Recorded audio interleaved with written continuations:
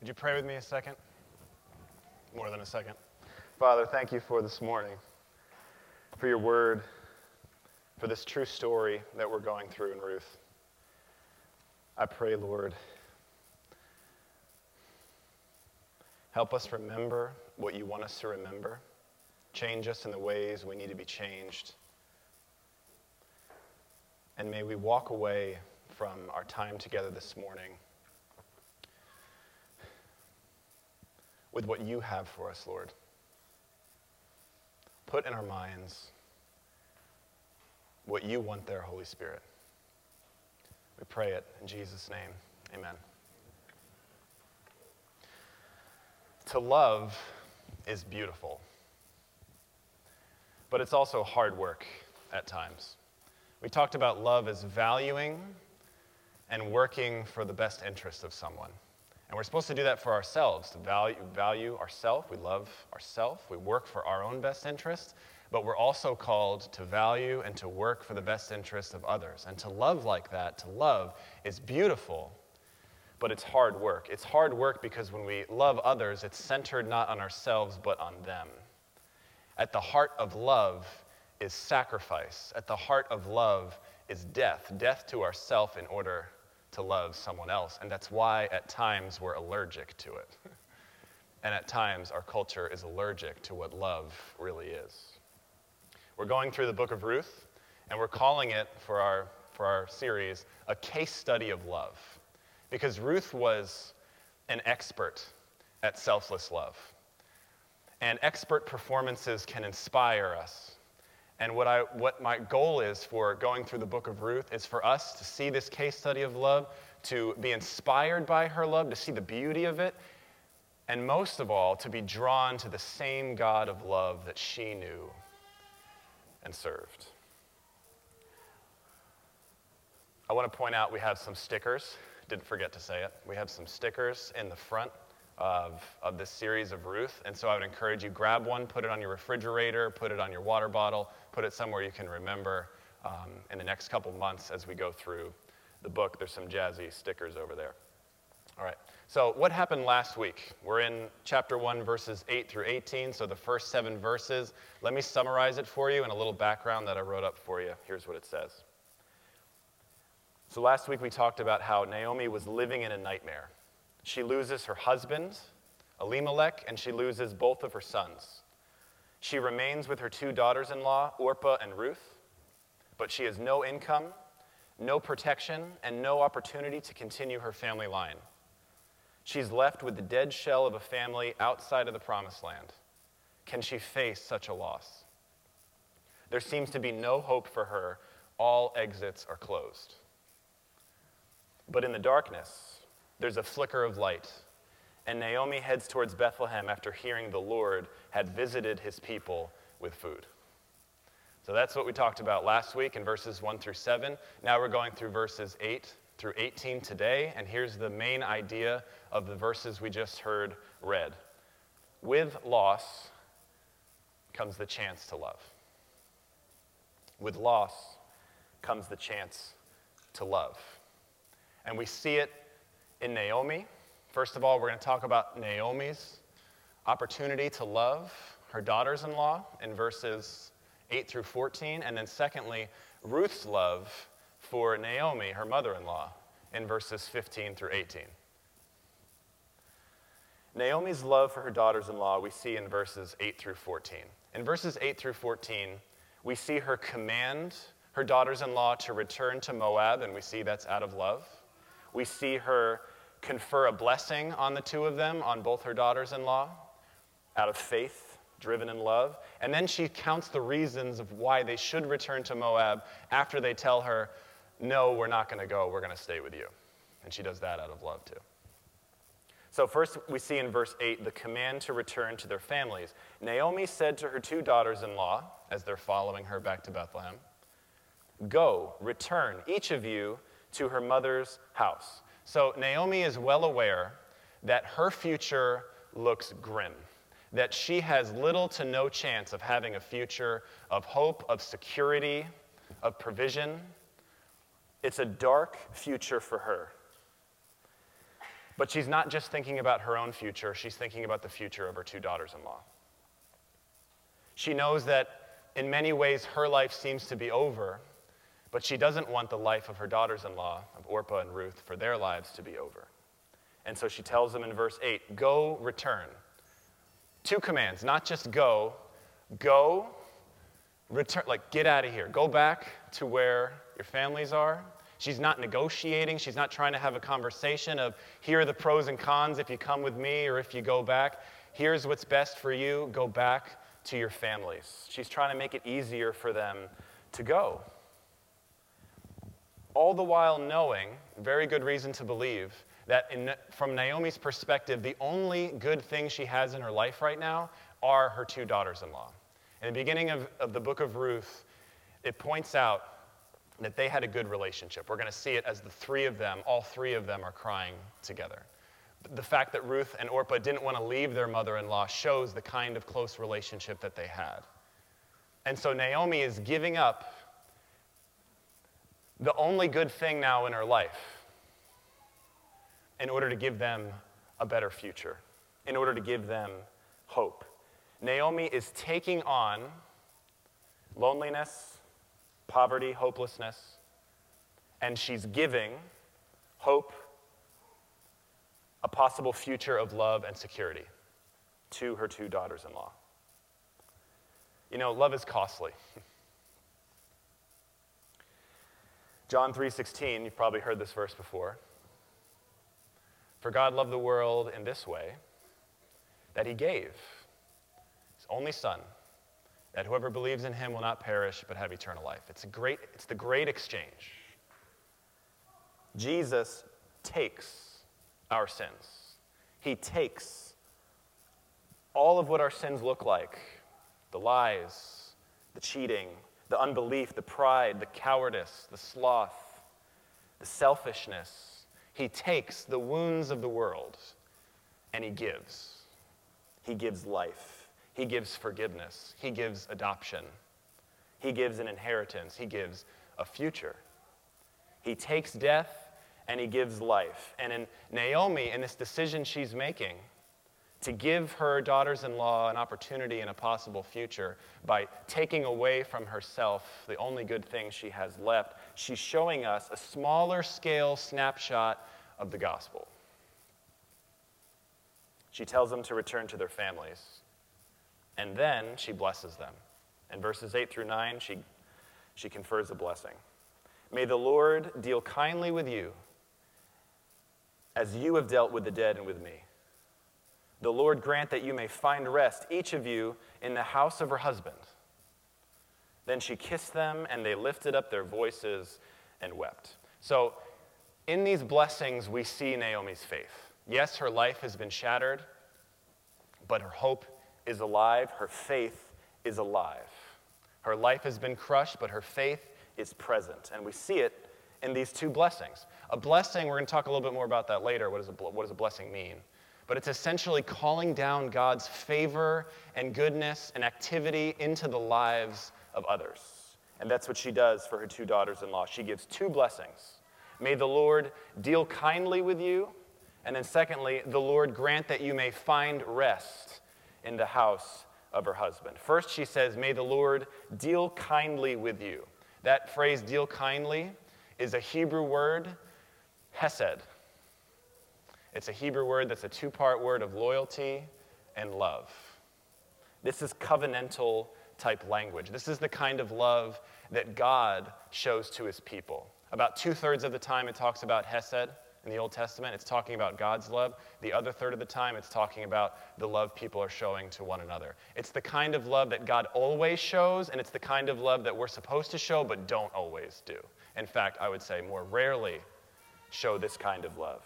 This is the kind of love, hesed, that is a selfless, unconditional, one-way, uneven, unfair, independent, entirely based on the person, the object of the person's love, and has nothing to do with the way that they respond back.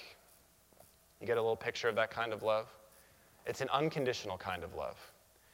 It's the kind of love when you tell someone that you love them, You are not waiting for the response back. You don't mean it only if they respond back with the words. You don't mean it only if they respond back with the actions. You're just giving it, period. That's the kind of love that's at the heart of Christianity. That's the kind of love that kept Jesus on the cross, though he could have come down, though he could have never gone there in the first place. That kind of love. And Naomi's saying, may the Lord do you hesed. Second blessing, the Lord grant that you may find rest in the house of her husband.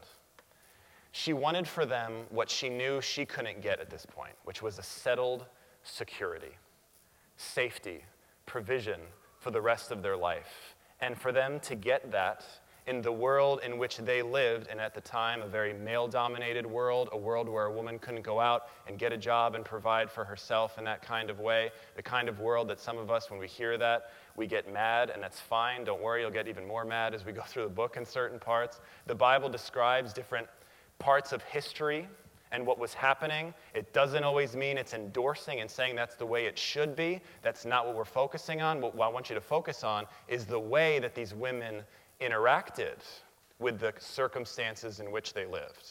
How did Ruth respond in this world? The Lord grant that you may find rest in the house of her husband. She wants to give them a settled security. Naomi blesses them, and it shows us her faith is alive, even though her hopes and her dreams have been crushed. She tells them to return to their families. But then we're about to see Ruth and Orpah say, no thanks, we're going to go with you. And that forces Naomi's hand a little bit to increase her argument, to intensify what she's saying to them, out of love, trying to give them a second chance.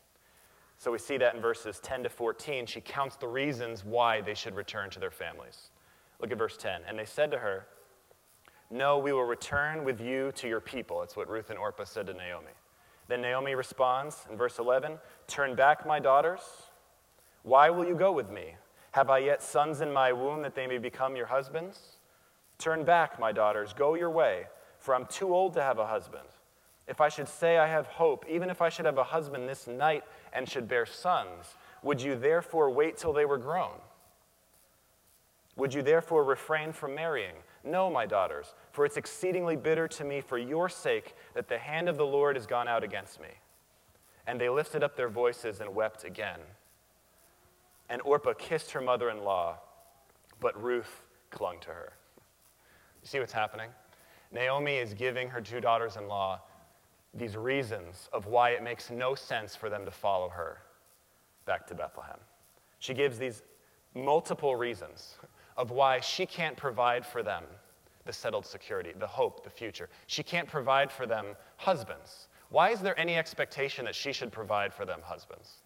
There was something called Levirate marriage, in which when someone married someone and the male died, the expectation was the next oldest brother would marry the widow, which we could say a lot about that. One thing would be you'd have a lot more incentive for your sibling to marry the right person, because that could be we're involved in this together. Like, are you sure you want to go with that guy? But what she's saying to Ruth and Orpah is, I can't do that. I have no other sons. She's saying in verse 11, I'm not pregnant. Like, listen to the reasons why you should go. I'm not pregnant. I'm too old to get married.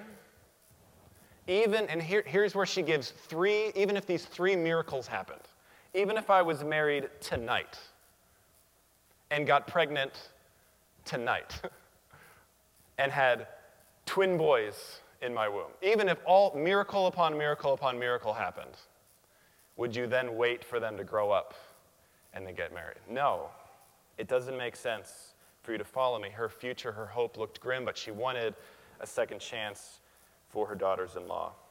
And so she recounts the reasons. And then in verse 13, she laments, no, my daughters, for it's exceedingly bitter to me for your sake that the hand of the Lord has gone out against me. It's possible that in thinking about her circumstances, and thinking about her life. When she tells them all the reasons they should go, it reminds her of her own situation, and she gets upset and she laments about it. It's her sincere assessment of the situation that she found herself in, and she laments. Is lamenting a healthy activity to do? Lamenting, crying out, talking about, saying, grieving, doing that, is that a healthy activity to do? Yes. So why don't we do it? I know we do sometimes, but in general, we're uncomfortable with it. In general, we're afraid to do it. Why is that? I want to give you 3 reasons. One of them is a good reason, and the other 2 not so much. Okay? The first reason is that it's painful. It's not easy to talk about when life sucks, okay? Or when you think about a difficult, painful situation in your past. Sometimes it takes a lot of courage and bravery to even bring that up, and it can affect the person who brings it up and shares it even for days. I've seen that. It can be painful. So yes, that's a good reason at times that we don't want to lament. Even though at times it's helpful for people to know us, to build relationships in the right situations and settings, to do that, to share our lives, what we've been through, what we're going through, to help other people maybe make a decision, to build trust. It's good, but we shouldn't push or expect each other to bring up some of the painful experiences of our past just because we want to hear about it. It might take the person courage to do it because it can be painful. That's real. And that is a reason we don't just jump to do it. So, okay, it's a good reason. But then there's 2 reasons that I think we need to talk about that aren't the best reasons. The second one is maybe we think it's disrespectful toward God. And there's some truth in that. But tell me, if you look through Scripture and you look through all the different examples of the people of God getting in God's face, being honest with him, lamenting, crying out, frustrated, saying things like in Psalm 13, "Will you forget me forever, God? Are you listening? Are you awake?" Look at the different things Jeremiah said in his journey, in his faith. He laments a lot. And I say it's mostly true. It's mostly wrong that it's disrespectful. It can be. And I want to point out the example that I know, Jeremiah calls God a liar, and God says, repent of that. So it's not this free reign to just, start going off on God and there's no boundary at all. I'm not saying that. But I think the very word Israel, the people of God, Israel means to wrestle with God, to strive with God. And if we're not doing that, there's something missing in our walk with the Lord. 1/3 of the Psalms are lament Psalms. It's healthy, it's good, it's teaching us. Can it be disrespectful? It can be. But to just jump there and say, I'm not going to tell God how I feel and what's going on, or I'm not going to talk about it out loud, because that's not respectful. That's mostly wrong, okay?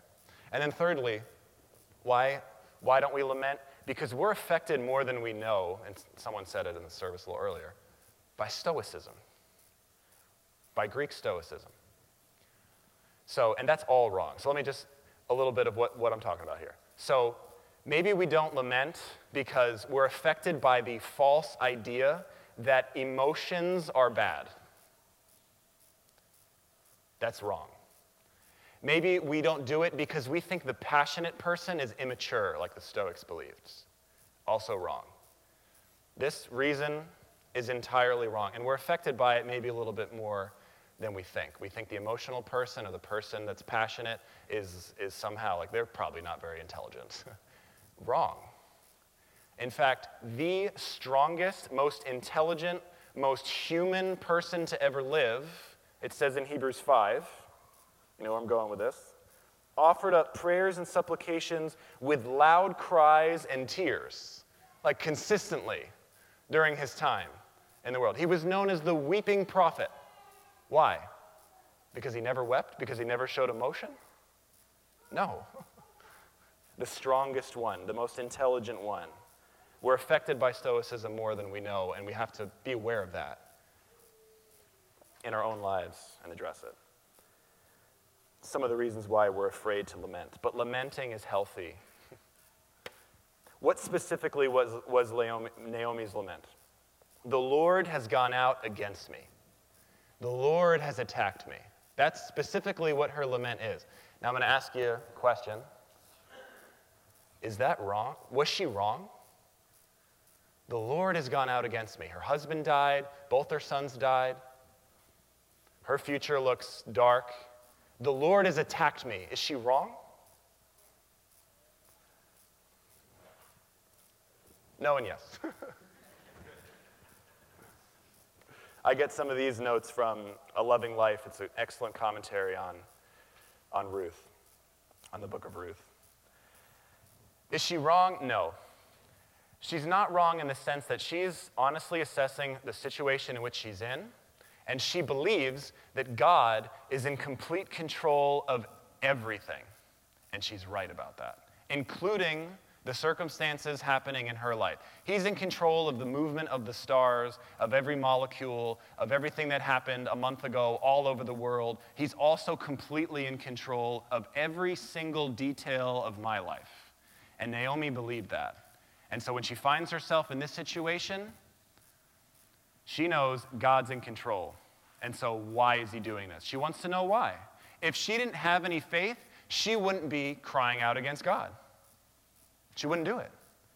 She would try to blame something else. Oh, this is just the way life is. This is just fate. This is because whatever. But she addresses the Lord. And so she's not wrong in that sense. But yes, she's wrong in another way, in a specific way. Her specific statement is that God is against her, and that's not true. Yes, God's in complete control, but no, he's not against you, Naomi. He's working in your life. And if we stop to judge God based on a moment or a season of our life, right now, if you stopped and you said, God, you are like this, and this is this is happening in my life, and there can be no good reason for that, and we try to judge God based on it's really funny when you think about it. Such limited experience. The oldest among us, the most experienced, the most wise, compared with the infinite God.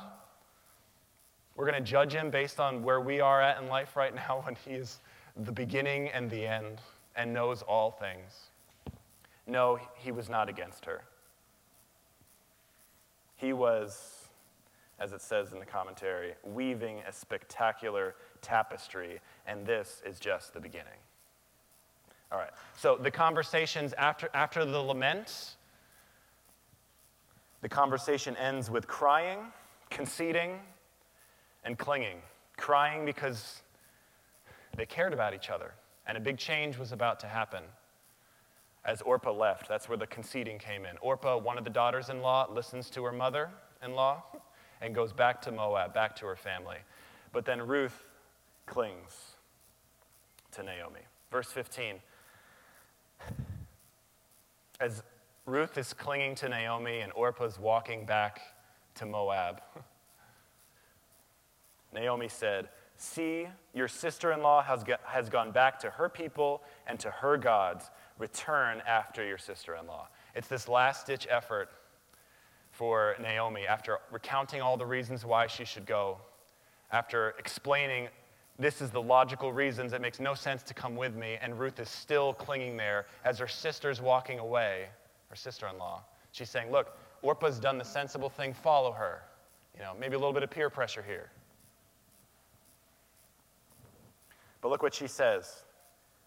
Your sister-in-law has gone back to her people and to her gods. Return after your sister-in-law. So here's the first sign of some weakness in Naomi's faith.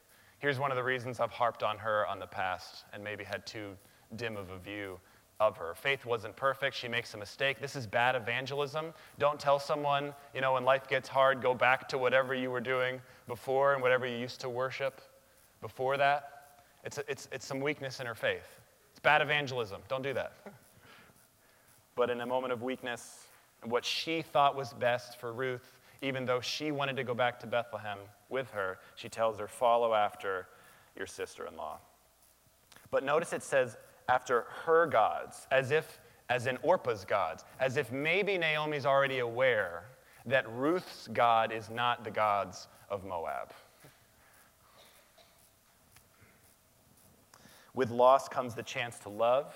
We see the example of Naomi's love for her two daughters-in-law, trying to give them a second chance and hope for a future, even though her own future looked grim and dark. Next, we see another opportunity, another chance to love, and it's Ruth's love to Naomi in verses 16 through 18. And in 16 through 18, we see Ruth seal her fate, and we see Ruth stun to silence her mother-in-law, Naomi. In verses 16 through 17, she seals her fate. And it says in the commentary, I love this, Ruth's poetic response has set 30 centuries trembling. Ruth's poetic response has set 30 centuries trembling, and it's true. Here's what she said. But Ruth said, "Do not urge me to leave you or to return from following you. For where you go, I will go. And where you lodge, I will lodge. Your people will be my people, and your God, my God. Where you die, I will die, and there I will be buried. May the Lord do so to me, and more so, if anything but death parts me from you." Is that not beautiful? She's committing herself to Naomi. And we laid it out in pairs up here. They increase in commitment the further she goes. These 6 commitments she gives to her mother-in-law. You can tell these words are thoughtful. This is not a spur-of-the-moment, emotional, in the heat of the moment commitment. This is specific. She's thought about this. There's reasons behind this, and we're going to see there's faith behind her words. She commits her life to her mother-in-law for the long haul. And it was an incarnational type of promise, type of commitment. I'm with you, is what she says. We see it in those first 4 commitments. Where you're going, I'm going. Where you live, I live. She's with her for the rest of her life. That's the commitment. She might not be able to solve all of her problems. She might not always have the right answer. She might not always have a quick fix. But she's with her. Tell me if I'm wrong, not out loud, later if you want. The people in your life that have made the biggest impact are those that are with you. It's usually not the person who steps in for a week or a month, but are with you for the long haul, that are just committed, and they show it. What Naomi needed was lifelong physical help and companionship. She had no one to give it, and Ruth says, I'll do it. Ruth had said essentially that her life was over, and Ruth says, no, it's not. My life's over. Do you see what she's doing?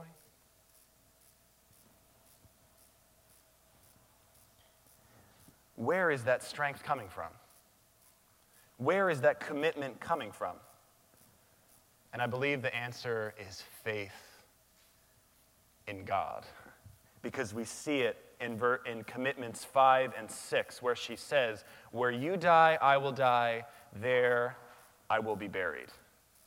So Ruth's faith in God has led to an over-the-top, more than you could ever expect or ask somebody type of commitment to Naomi. And we see here that commitment is coming from not just a Ruth looking at Naomi and saying, you are my life, I'm with you until the end because I care about you. While that's true, the commitment that she said, if you die in Bethlehem, I'm staying there, is telling her, even after you're gone, I'm not going back to Moab. I'm staying in the promised land. I'm worshiping the true God. I'm not going back. Her identity was found in the Lord. Her faith was in the Lord. And that allowed her to make that kind of commitment to somebody else.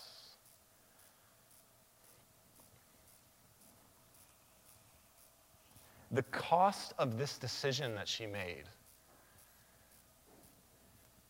seems unparalleled in Scripture.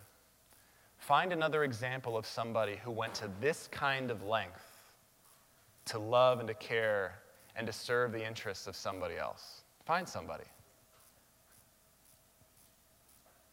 Other than Jesus. In the Word Biblical Commentary, there's a quote from an author named Tribal, and he says this about Ruth. Ruth stands alone. She possesses nothing.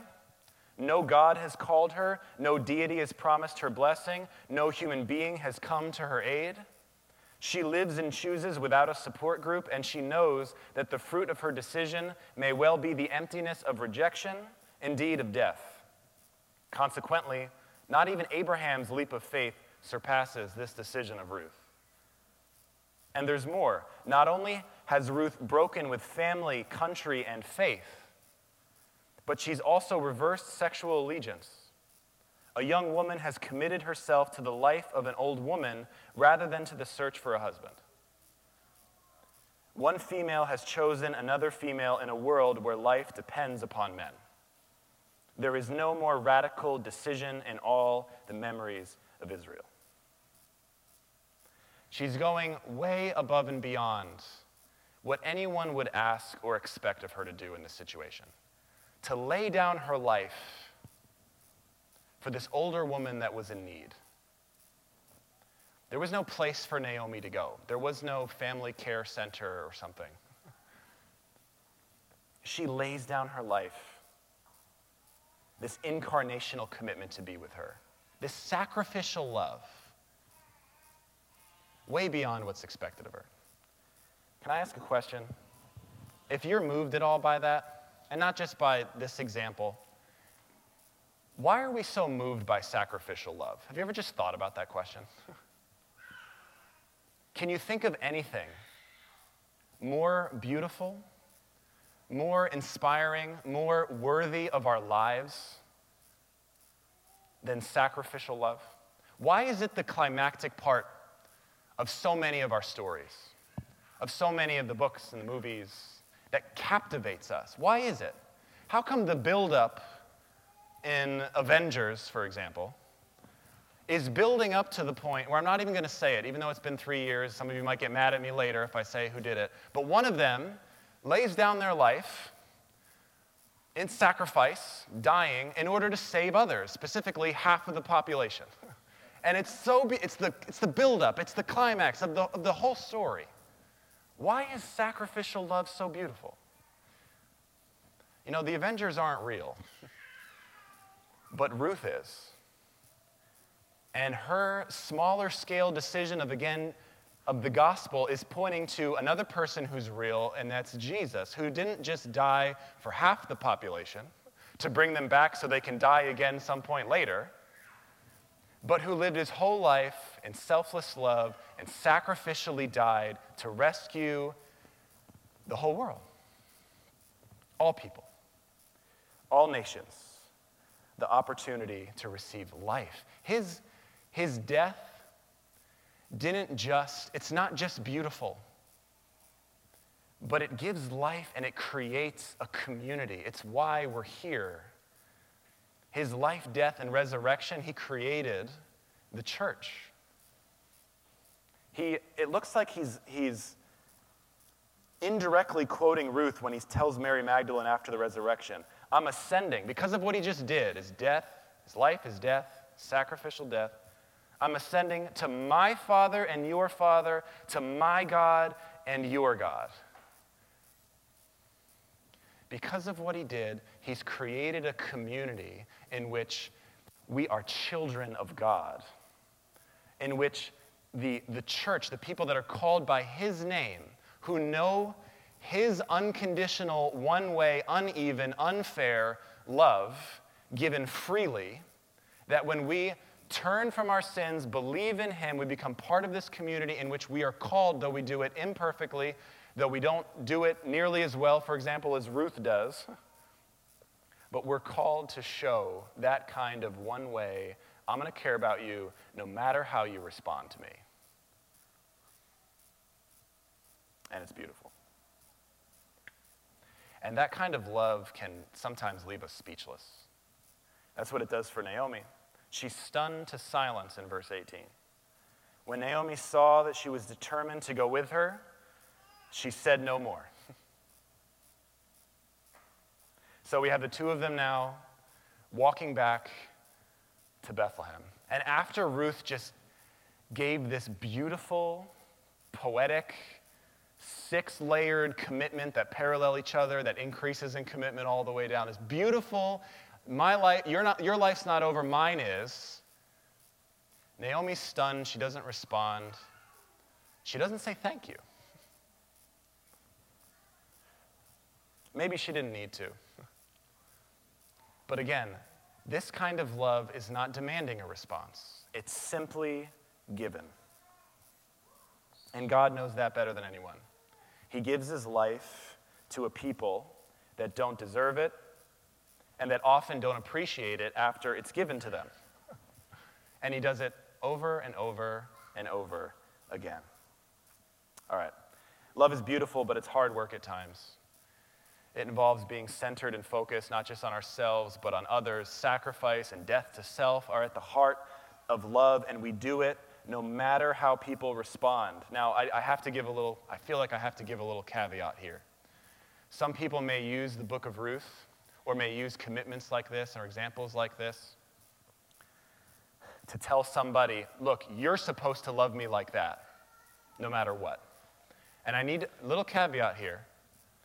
If you have even a little inclination that maybe you're in some kind of relationship, that you are consistently putting yourself in harm's way, whether that's physical, spiritual, emotional type of abuse, that's not what we're endorsing here.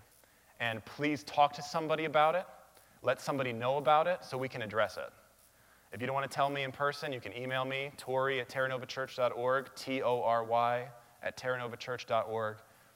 As a family, we want to know about those things and help it. God's not calling us to intentionally put ourselves in dangerous situations. Some people use these kinds of messages and to endorse things like that or make people think that they need to stay in dangerous relationships. Caveat done.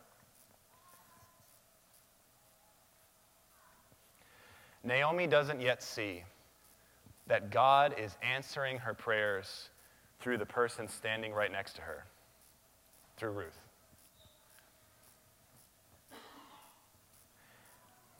May we be the kinds of believers, the kind of church that God uses to answer prayers, to step into people's lives, and to show God's love that we can't muster up on our own, that God provides. Pray with me, please.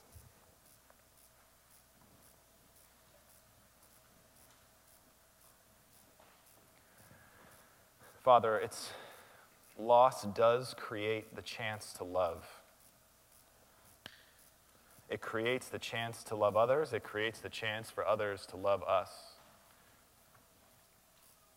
And God, I pray, as we heard about this kind of commitment that Ruth made, I pray that it inspires. I pray, Lord, even that we don't, for now, think about what are the ways that I can love others, but instead just step back and be in awe. To see the beauty of laying down one's life for somebody else. Not just at one time, not just one event, but a life of that. And let it draw us to Jesus, to your Son.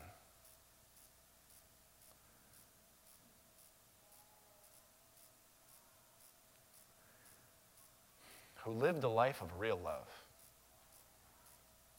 who died in love, who created a community through his resurrection and through his love.